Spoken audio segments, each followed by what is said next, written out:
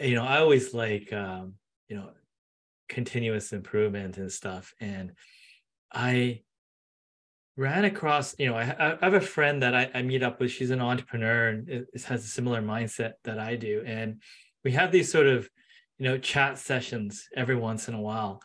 And she, although we kind of share similar things, she approaches it slightly different. And every time I leave that, I just come up with something valuable, and I try to give her valuable things. And she pointed me to a few things. And when she says do something, I'll just do it. Right? I won't even question it. I'll just experiment it within it. And ran across an interesting concept, which was, around purpose. And, purpose to me generally meant sort of everyone has a unique purpose. But this lady, Mel Robinson, says we all have the same purpose. And I'm like, what does that mean, right?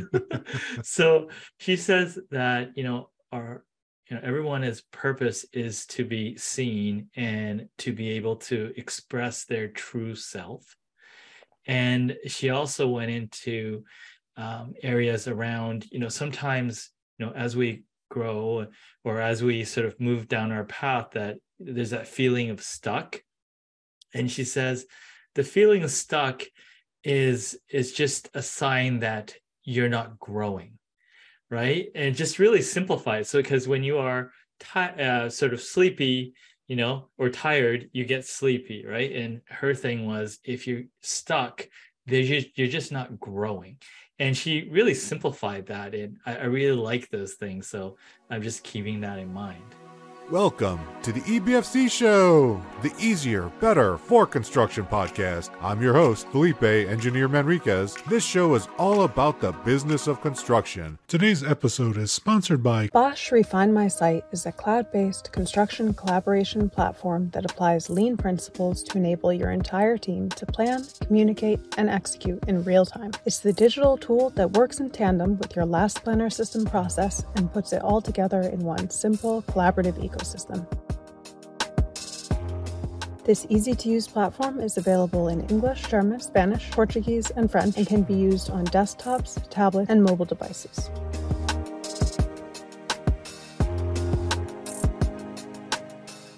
According to Spencer Easton, scheduling manager at Oakland Construction, Refine My Site, in my opinion, is the best, leanest tool on the market for last planner system. Here's what our users have to say. We've looked at 3 other digital scheduling platforms and none compare to the straightforward approach Refine My Site takes. From milestone planning all the way down to daily tasks, this program gives every general contractor and their trade partners meaningful collaboration, accountability, and KPIs.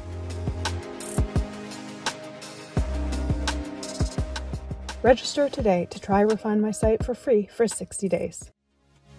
Today's show is also sponsored by the Lean Construction Institute. LCI is working to lead the building industry in transforming its practices and culture. Its vision is to create a healthy and thriving industry that delivers outstanding project outcomes every time for everyone. Check the show notes for more information. Now, to the show. Welcome to the show, Tats Nakagawa. Tats is an entrepreneur, an author, and the podcast host of the Specified Growth Podcast. Check him out on all your favorite social media places and where you can get all of his podcasts. We will have links in the show notes below to get his full bio and get connected with him. He is absolutely open and approachable. And I think we first met each other on TikTok, of all places. Is that right? Absolutely. I was just messing around trying to learn. And, I saw you out there trying new things. And I love people that are always trying new things and push the boundaries. So that's how I connected. Yeah, I love that. A lot of the stuff that you talk about on TikTok is focused on entrepreneurship for the most part. I see a lot of content in that way. And you've got, quite the entrepreneurial bug. It's bitten you pretty hard. And you've been like a serial entrepreneur for a while now. What would you say got you started in becoming a business owner? It goes back to when I was 10 years old. I had a friend that had a pear tree in his backyard. And I just came up with this idea. I thought, why don't we take these pears and try to sell them? So we went out and we found a bus stop that was right next to a convenience store that wasn't selling any fruit. We put up this table and started to sell these pears, and these pears were ugly. They're really ugly. And we weren't, we had a little bit of success, but not much. But just before we were packing it up, there was a guy and his girlfriend that came up to our table, and he looks at us and says, "I love entrepreneurs." And he pulls out his wallet and pulls out a crisp $20 bill and gives it to us. And back then that was $1 million to us, right? Yeah. And Yeah. so here we are, we thought of an idea, we tried it, the execution was poor, we didn't know what we're doing, but just for trying, just having the courage to try something, good things can happen. And I really always love that idea of being able to sort of create or make something happen.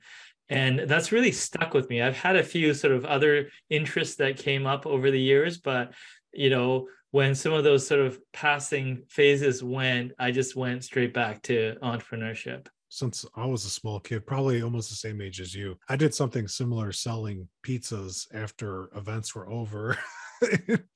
And my dad always recounts the story to family, friends, and relatives that don't know why I'm so busy as people think. But really, we're just having fun following our passion, trying to solve problems for the people. So I think experimentation is something we have in common. And you said something there that really resonates with me on being agile and adaptive and having the courage to try something, even though it didn't work, right? You're out there with your ugly pears, no marketing, no advertising, no signage, I'm sure, right? You're just standing there. Did you even have a sign to say how much the pears cost? I think we had some really, like hokey looking signs, but we did get something, right? So that was the crazy thing, was is like, that someone was able to sort of give us a chance and to do that. So I love that. So whenever I see someone trying, right, especially if they're early in the game, I just can't help trying to see if I can help in any way. Oh my God, that is something that just makes you so connected to humankind.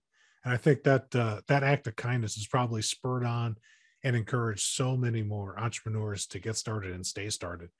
And now tell me about how you end up moving to Canada and kind of leading a roofing materials company, of all the things you can be involved in. Well, entrepreneurship is not a straight path, as some of the books will sort of lend you to believe. Yeah, so when I wanted to, dig into entrepreneurship, like in my university days, I knew I needed help. Maybe nowadays, with all the podcasts and stuff, there would have been enough resources, but I really felt that I needed a mentor. And, maybe in the business world, it wasn't as sort of common back then, but I come from sort of a bit of a sporting background, which I really enjoyed.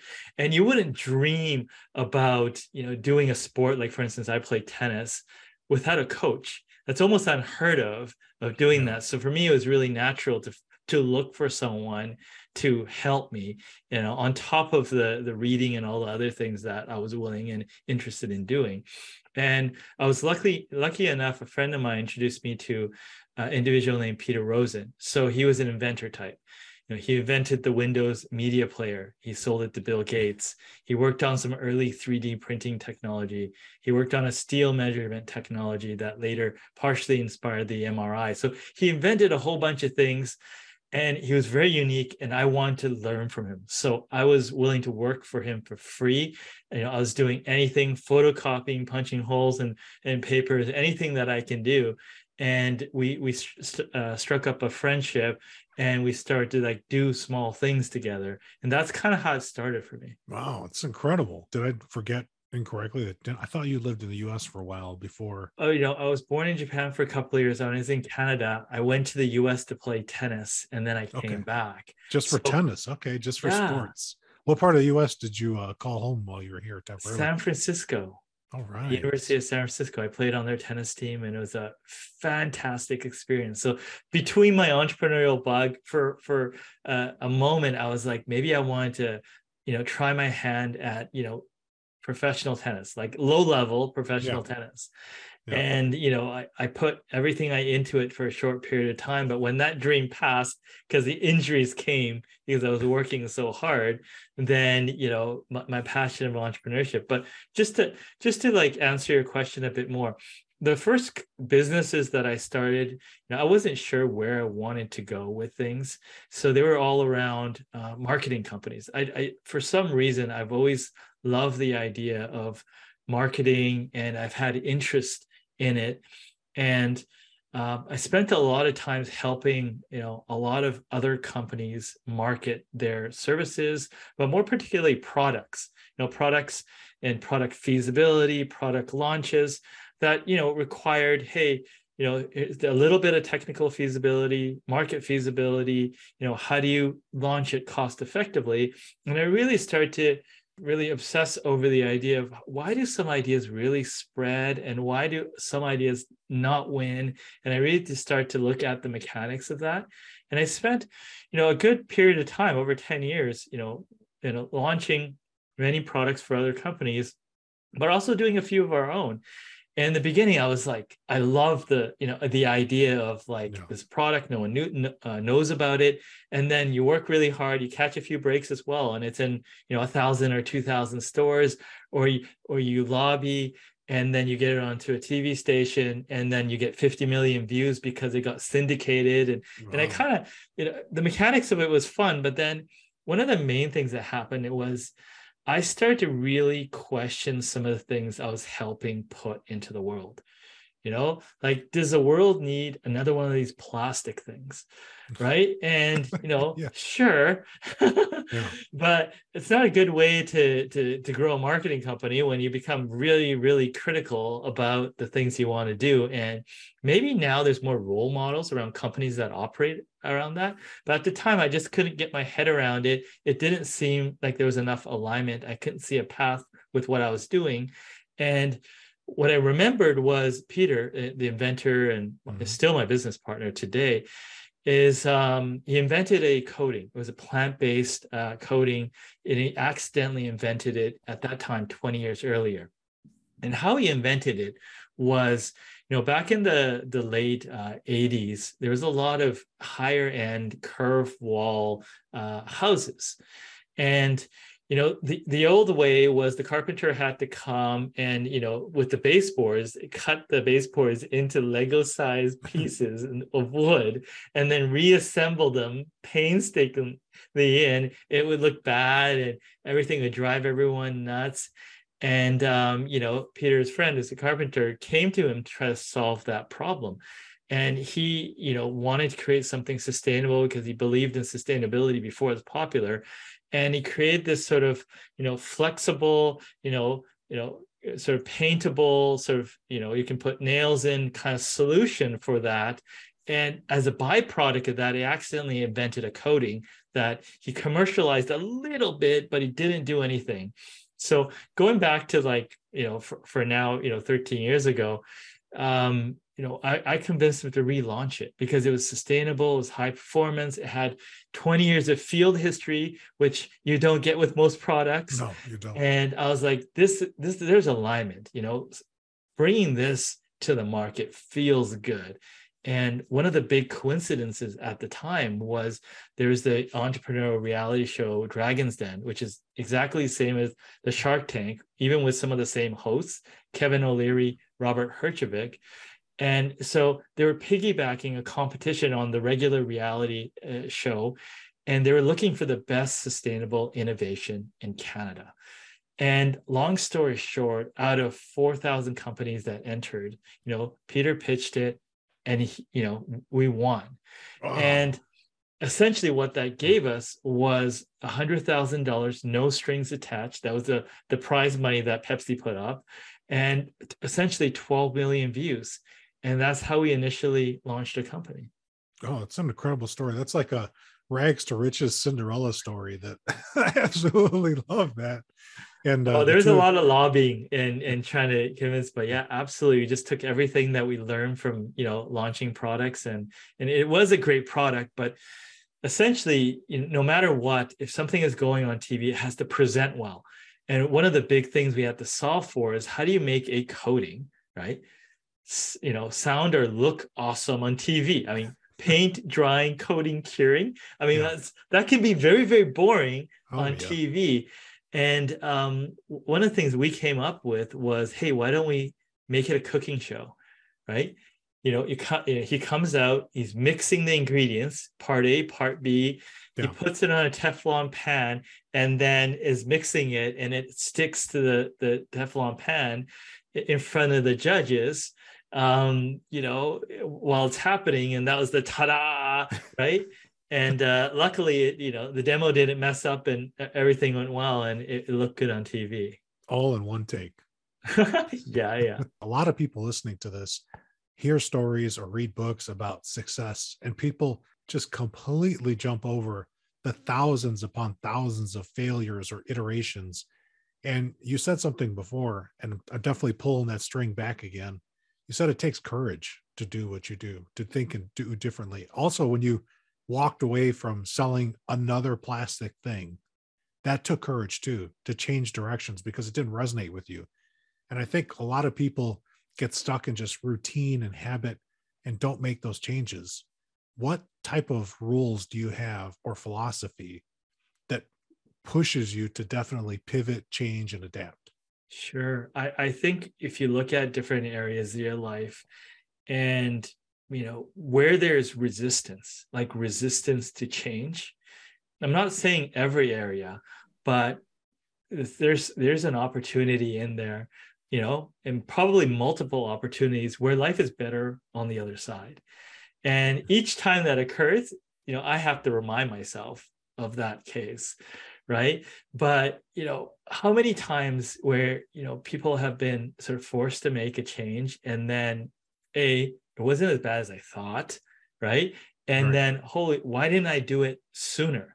Right. So, so accelerating that is always been my interest and doing that. And I've always sort of tried to, even with my hobbies, I've always loved the feeling of goal improvement and, finding different things to do. And what I've learned over the years is like to find different patterns of behavior or different things that exist for change to occur. Like I went through an exercise once, and people my age, I'm in my 40s, typically have gone through 3 or 4 major changes in their life, right? So I went through this workshop in which you map that out. So they say, hey, look, when this change happened, what process did you go through? Who was in your life, right? What was the steps?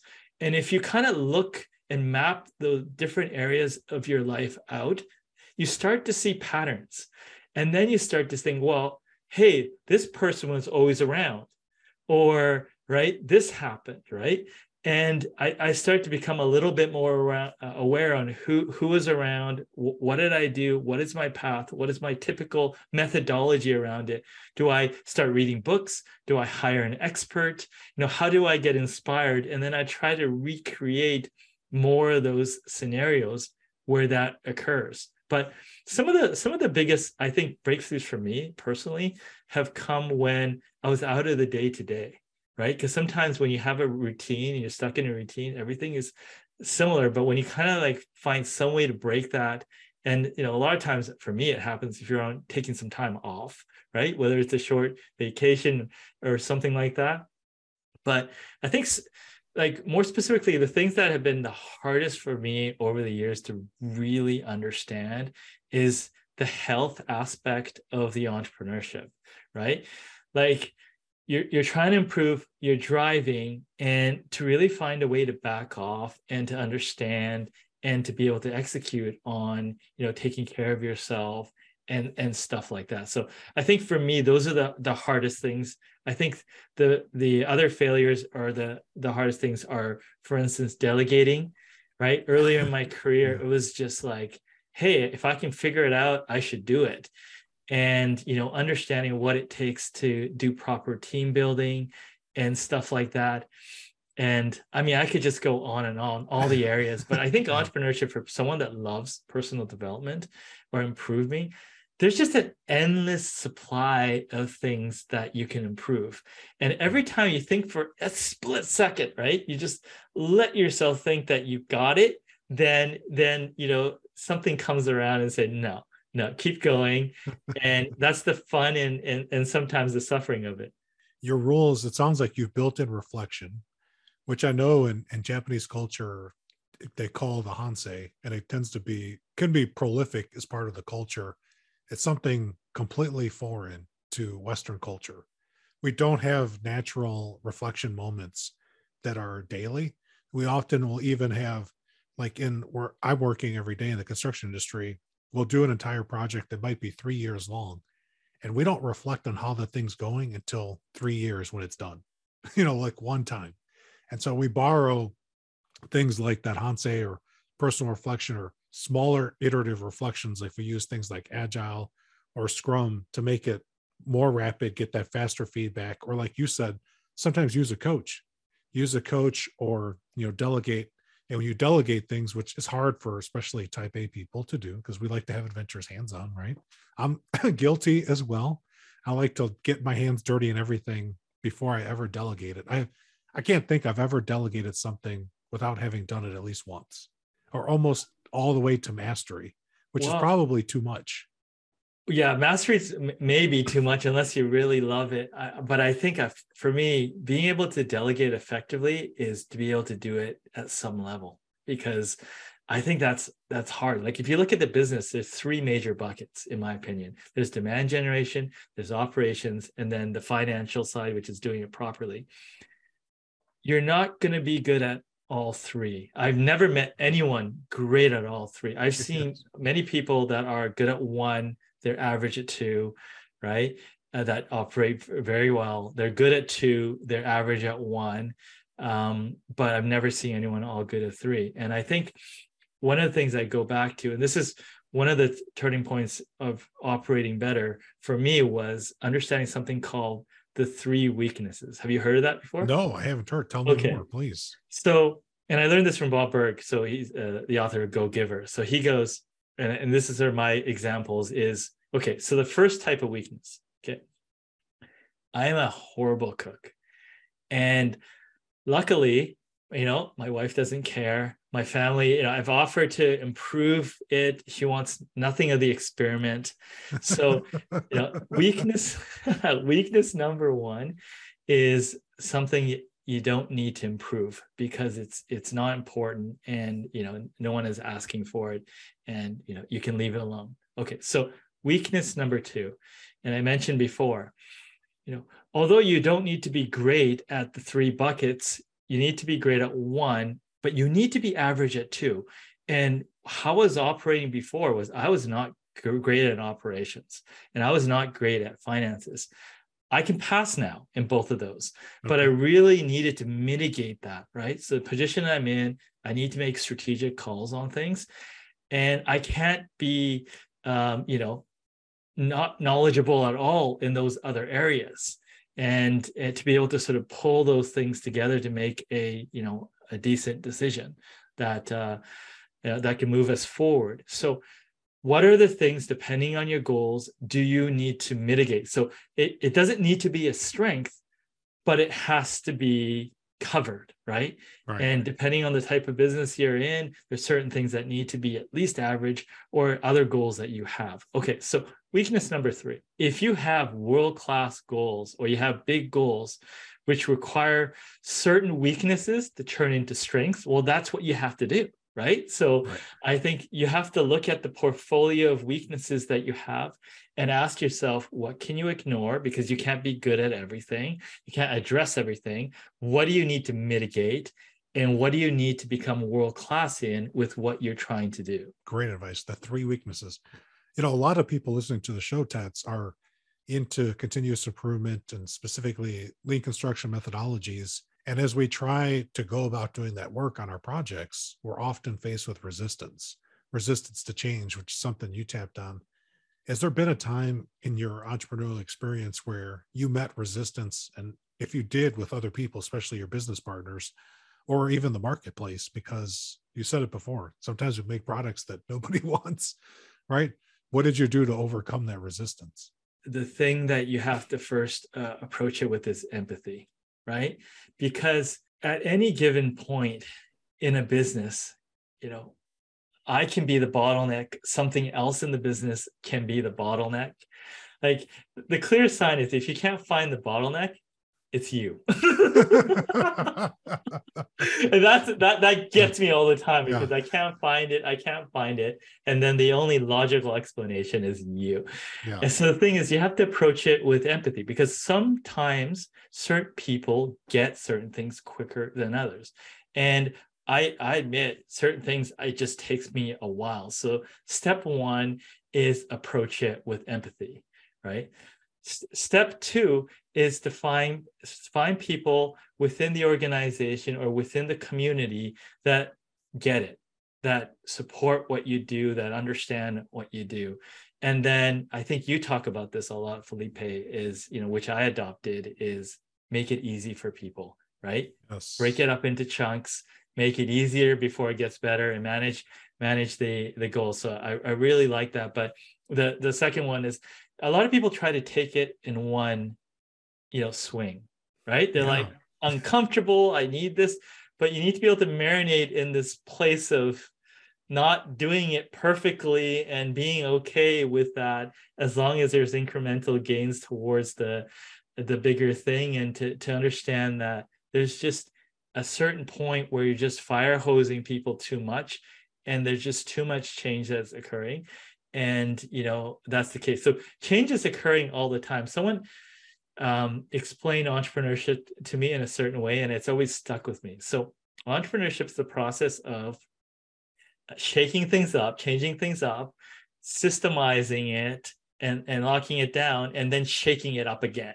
And there's different individuals that do that, right? So why does that need to occur that way? It's just because things around us are changing all the time, right? So customer needs are changing, right? The things in people's lives in your organization is changing all the time. So there's never a point where everything is running like, quote unquote, a machine, right? That's Not right. everything. You talk about like they're all operating non-linearly and in different directions, right? So when I see like people explain systems and machines, but the parts keep changing shape, right? So it's just like, how do you keep it close, and how do you pay attention to it, and how do you adapt to it? And that's the thing, right? Like things are working until they're not. What's something that repeatedly hit you multiple times before you learned? Yeah, I mean, I'll just go back to my health thing, right? So, like when I graduated out of university, because I was doing human kinetics. So, I had a personal training background because when I was doing tennis, I'm like an all-in type of person. So I did personal training. I had my tennis coaching thing. So I know about fitness. I know about staying in shape. But when I started entrepreneurship, what was I doing? I went to school. I had a job. I was volunteering, right? Learning as an entrepreneur. Early in the 2000s to mid 2000s, I had two small companies, and I was on 4 boards. And I remember I was doing a speech. Spread yourself. You really spread yourself around. And I was at it was kind of this Ministry of Industry event, and I was speaking in English and Japanese, and my Japanese is horrible, by the way, but someone thought it was a great idea. I was doing this. I was so sick. I could barely speak. I had this, this kettle thing underneath the podium, and I would pour myself some hot water and drink it so that like my throat wouldn't sort of close up on me. Wow. And I'm like, I have to slow down. I have to like not volunteer for so many things. And I did that, but then just this many patterns of like kind of getting pulled back into it, because the lucky thing for me is, I've been surrounded by great people, like, through all these associations and the things that I've done, I've been just, people that accomplish a lot, but then it puts a lot of pressure on you, or me at least, that should want to do that because want to keep up and stuff like that. And I've really had to figure out how to pace myself and how to sort of figure out what I need to do to find that sort of balance between, or better alignment is a better word, on what I'm trying to do and what I'm trying to accomplish. That realization when you're drinking that hot water, not to seize, did you have that epiphany? Like, I need to disconnect a little bit, or did one of the people in your network coach you and say, Tats, it's too much? No, that was the first one. Like that was on me because I was so sick and it was just, not good. I think the second time, because I didn't learn my lesson, was a little bit more recently, is, the business is doing better, but there's a lot of stress. And I gained a lot of weight, and I should know better because I know what to do to get into shape, right? And I was on vacation, we talked about, right? And I was reaching to tie my shoes, and I felt this pain in my stomach, and I didn't know what it was. It freaked me out. I went to the doctor, and they told me that I'm just out of shape, right? And all these sort of thoughts crossed in, like, I have young kids, how do I play with them and stuff? And I started to take my health a little bit more seriously. And I did it incrementally. Like, I started to walk 5 minutes a day, small, just incremental things, the things I've learned in other things. Like when I was reading one book a week, I would just try to read 6 pages a day, and then there's momentum. So I did that, and I was hyper focused on it. And I lost 80 pounds in 10 months. Whoa. Which was a little aggressive. So that's like record breaking. It was very aggressive. So it was too aggressive at the end there. But since then, I gained some of the weight back, the pandemic, but I've maintained a higher health, and I sleep better and stuff like that. But those are the ones that have been tougher for me, just to really kind of, when I was competing in sports and stuff like that, it was easier. But as my interests are like, creating content or stuff, you don't get as much exercise in that. So I just have to remember to do that. That's right. When we're creating content, we almost have to stand still. I've seen some people that have mastered the walking TikTok, where they're walking down the street. I'm just looking, people, just so you know, I'm looking for the neighborhood where that'd be a good place and a good idea to do, where I'm not going to have to worry about getting hit by a car. So far, I have not found that neighborhood yet. I'm still looking. You've hit a couple times on these different patterns. You had like a pattern to change your health, starting with small incremental improvements. So people, if you're listening, in the construction industry, this is something that we need, me included. I'm putting my hands up first. I need more walking, more exercise in my life, for sure. And so I think that that's a great approach to go. Small improvements. You went from 5 minutes a day, 10 months at the end. Were you already to jogging, resistance training? Where were you at the end? So we can just compare. So what happened was,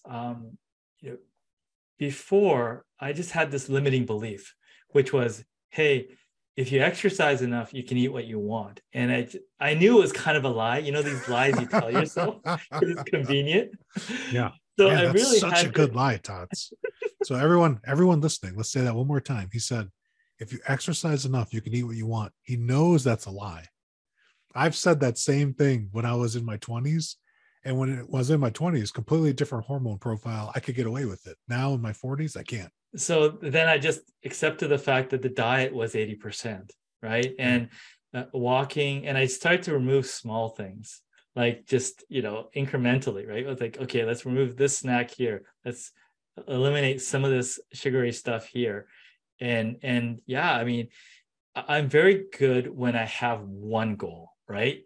I think when I have multiple, so that was really just my goal. And I think for me going forward, I think that the tough thing for me is many times when I have to maintain something is, how do I change the goal, right? So I'm growing, I'm trying new things to get the same result, right? Because I'm not the type of person that could just run that same program again for the same reason. So how do I evolve it so that I'm getting the same result? and keeping it interesting, because exploring and trying new things is interesting. So yeah, so that's ongoing things I think about.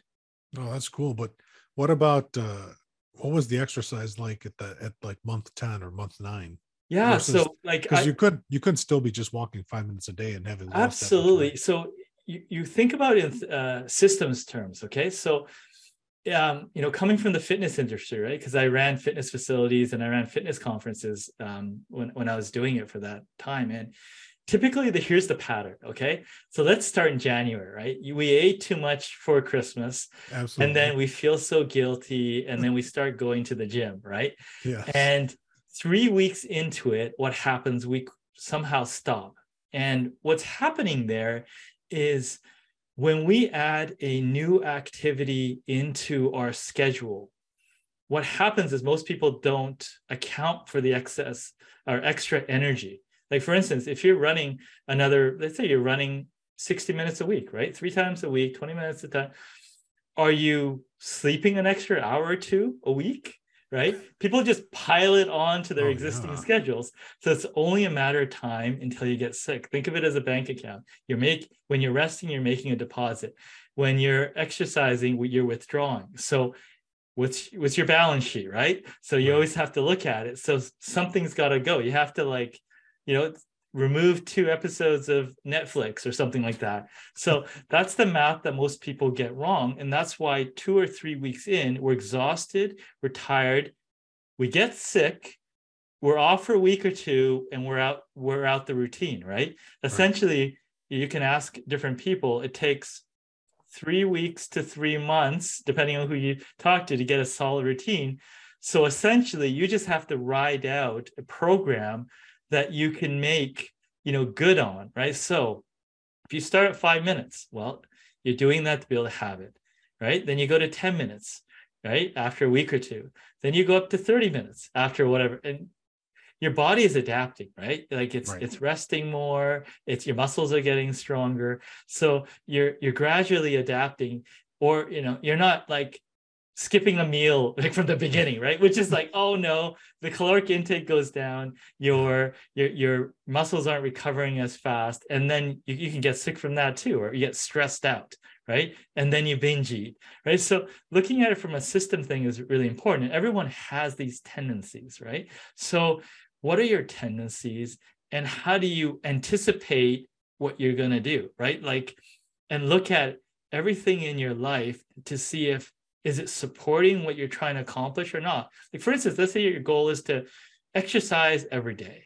Well, you look in the closet and you have 3 pairs of shorts. Yeah, that may be a problem, right? That's a So limiting factor for anything to sure. reduce friction and Yeah. to make that easier. Like, does it help when you tell someone, right? What is your tendency? Engineer that into your program and try to figure that out. And that, you're more likely to achieve your goals, but try to figure out what the realities of the breaking points in your system are. What I really like about that pattern that you used is, one, you were like, I cannot I'm having an issue when I touch my shoes or tie my shoes. It's going to affect my ability to have fun with my kids. And so you had a problem with an emotional connection that made you make a change. So people listening, if you're trying to implement something different on a project or on a team or with yourself, like who would say yes to better health? Like all of us, especially now as we're heading into the winter months or coming out of the winter, depending on when you listen to the show. So you got to have a reason why you want to make change. Communicate that to other people. So, like some people like to have an accountability buddy. I mean, for you, your kids would know, Dad, you're not playing well, and probably complain verbally, because that's what kids do. They tell the truth. Right. And then you're also getting the feedback too. Like, is it easier to play or not over time? I bet now you can move around much easier than you could before. Yeah, definitely. I mean, they're getting faster too. So it's a losing battle, but I'm trying. Yes, absolutely. I know I'm telling my own son too. It's like, I think you can outrun me now, which is okay. That means I got something to improve, right?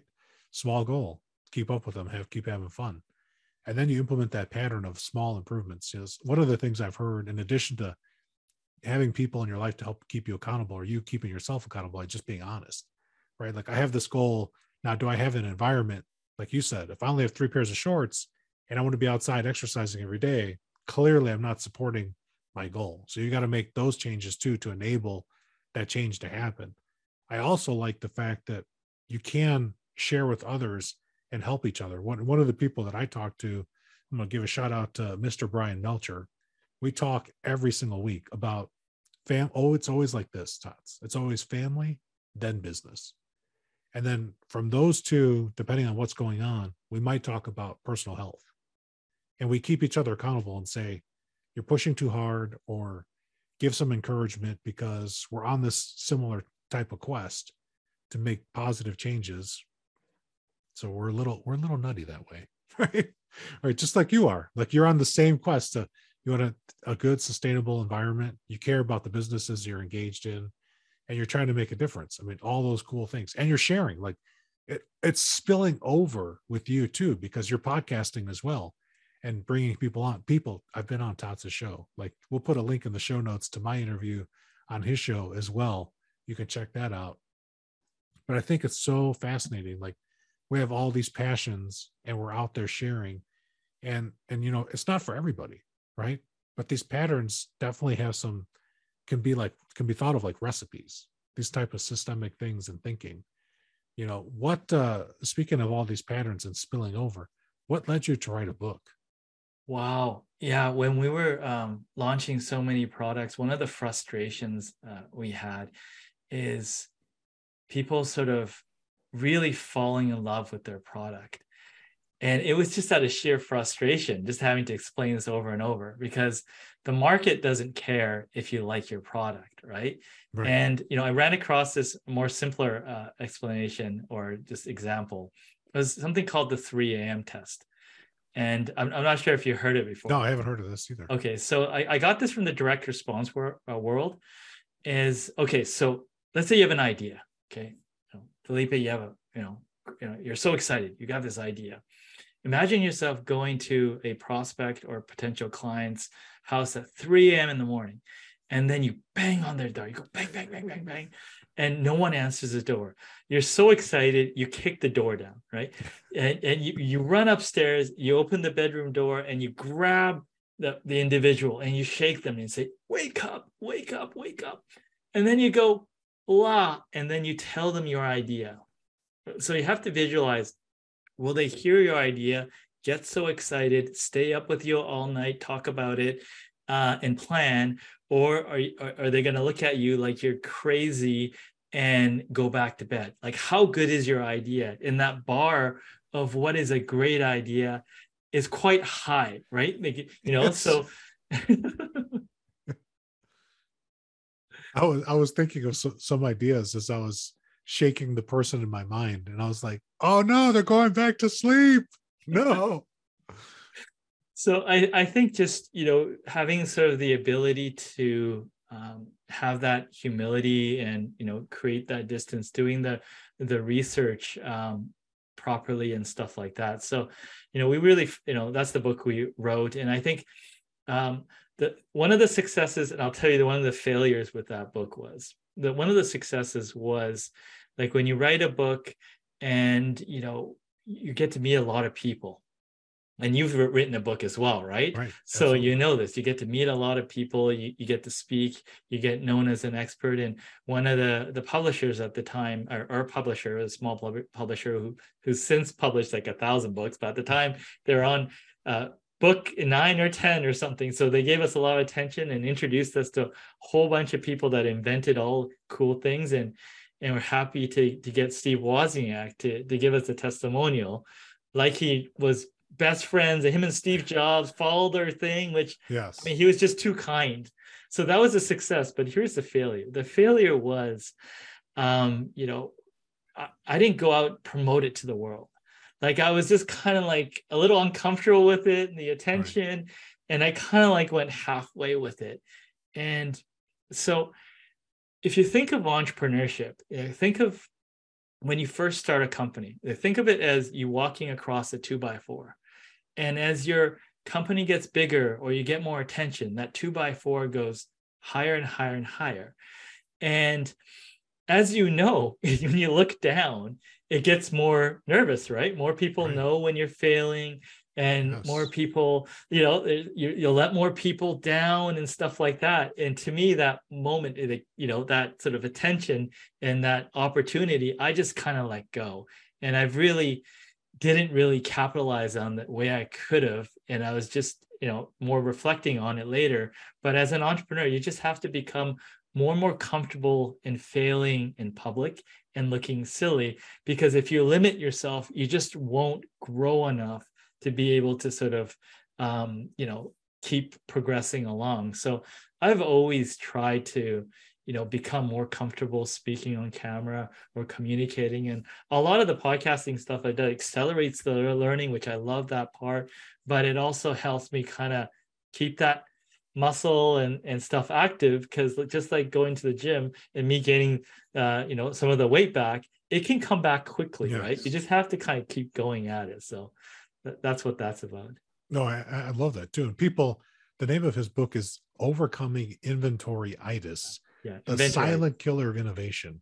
And where can people find that book? Because you didn't even tell us where to get it, Tats. Well, I have a website, Tats Talks, which sort of consolidates some of the stuff, with the podcasts and the videos that I've done. So there you go. So we're going to go to tatstalks.com. Was that right? Yeah, absolutely. And we'll make it easy for you people, because that's the name of the game. It's going to be in the show notes description below, so you can get there and check that out. And look at the forward by Steve Wozniak himself, co-founder of Apple. And back in the days, if you don't ask, you don't get. Tats, it's been amazing having you on the show. I can't believe how fast the time has gone. And you've definitely shared lots for our audience. People, Tats is in the business of helping other people and inspiring. Please check out his podcast, Specified Growth. Check out his links. Get to know him. Direct message him on TikTok. If you're on there, follow him on TikTok. He puts out a mountain of content, which I absolutely appreciate seeing you in my feed every single day, Tats. Thank you to contributing to my learning and my growth. I super appreciate you. Yeah, thank you so much, Felipe. I appreciate the opportunity. Very special thanks to my guest. I'm Felipe Engineer Manriquez. The EBFC show is created by Felipe and produced by a passion to build easier and better. Thanks for listening. Stay safe, everybody. Let's go build.